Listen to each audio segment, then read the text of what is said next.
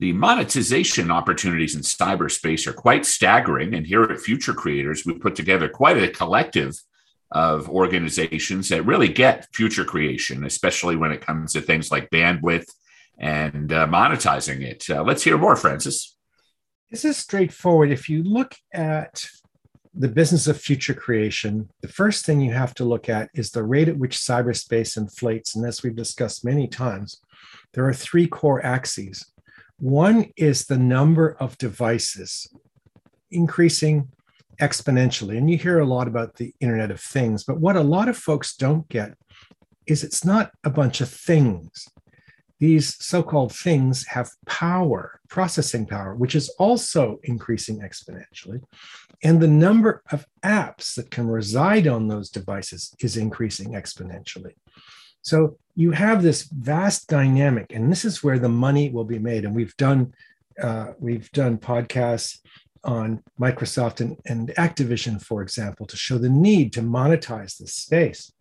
And how it can be monetized requires reach. You have to have something, an architecture that's financially viable that can reach these devices and their apps and monetize the intersection points at the rate at which cyberspace inflates.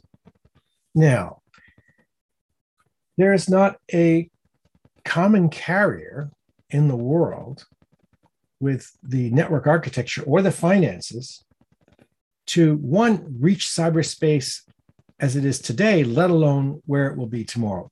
They do not exist. No company in the world today has that reach. And the result is you have massive sets of mistakes. And we've done AT&T on these podcasts. Just extraordinary setbacks from companies that have failed to understand any of this. A modern network has to be able to reach the 5 NEs, any frequency, not just 4G, 5G, or whatever, anything. Think of all those TV frequencies lying around unused because we no longer use TVs. Think of citizens band frequencies lying around unused. Any frequency, it doesn't matter how low, how high, whatever we need to get any frequency, and we need to be able to get to any device. And as we see from the rules of cyberspace inflation, the range and power of devices and apps is going to be extraordinary. And we have to be able to get to any app. Doesn't matter what the app is. And we won't know yet what most of these apps will be like in the next decade as they come in. And we have to be able to do it anytime and anywhere. That's critical. So we have this need on cyberspace inflation, but if you look at the carriers, they can't do it. Also, their structures are exceptionally capital inefficient. Their debt equity ratios are appalling. NYNEX and Verizon alone have over $500 billion in debt. Their property, plant, and equipment to sales ratios are in excess of 90%. It just doesn't work. So we have put together, starting with Omnimesh, a set of innovators in what we call Inverse, the Inverse Alliance.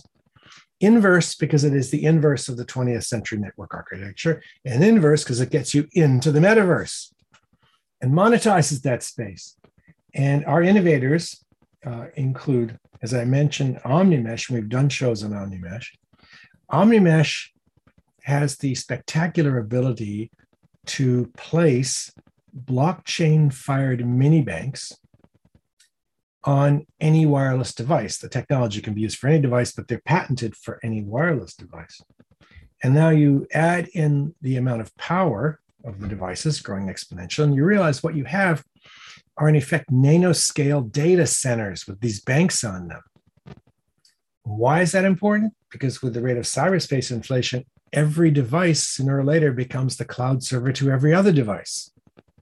So the whole cloud structure as we know it today doesn't exist, and there is no edge to this network. That's the monetizable space. And then we've asked into our group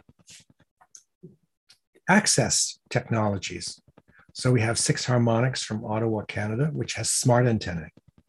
And these antennae will handle any device in any frequency, anytime, any place. And then we also have Andro Computational from Rome, New York.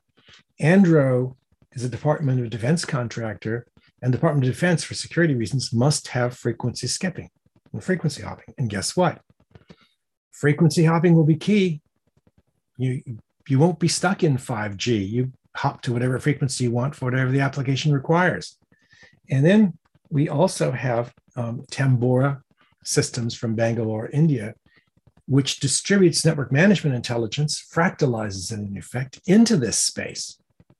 So suddenly you have network management intelligence, access, frequency hopping, widely distributed. And we have from Miami, local broadband networks, which is implementing this wireless space in Miami, showing us how this will be done. So that's Inverse, and this is the new deal. Inverse is the new space. We're pleased to announce it, and we think it will be absolutely revolutionary. How can somebody find out more about Inverse or possibly get involved as part of this great alliance?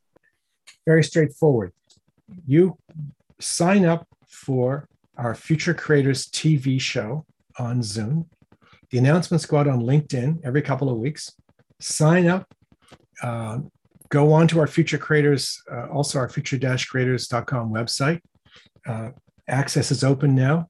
So you just sign up, put your email in there. One way or another, you're on our list, and we will keep you up to date and make sure you're notified. Great. Tune into our next podcast where we'll go into how devices and apps are growing together, not only in cyberspace, but in airspace. Thanks, Francis. Thanks, Robert.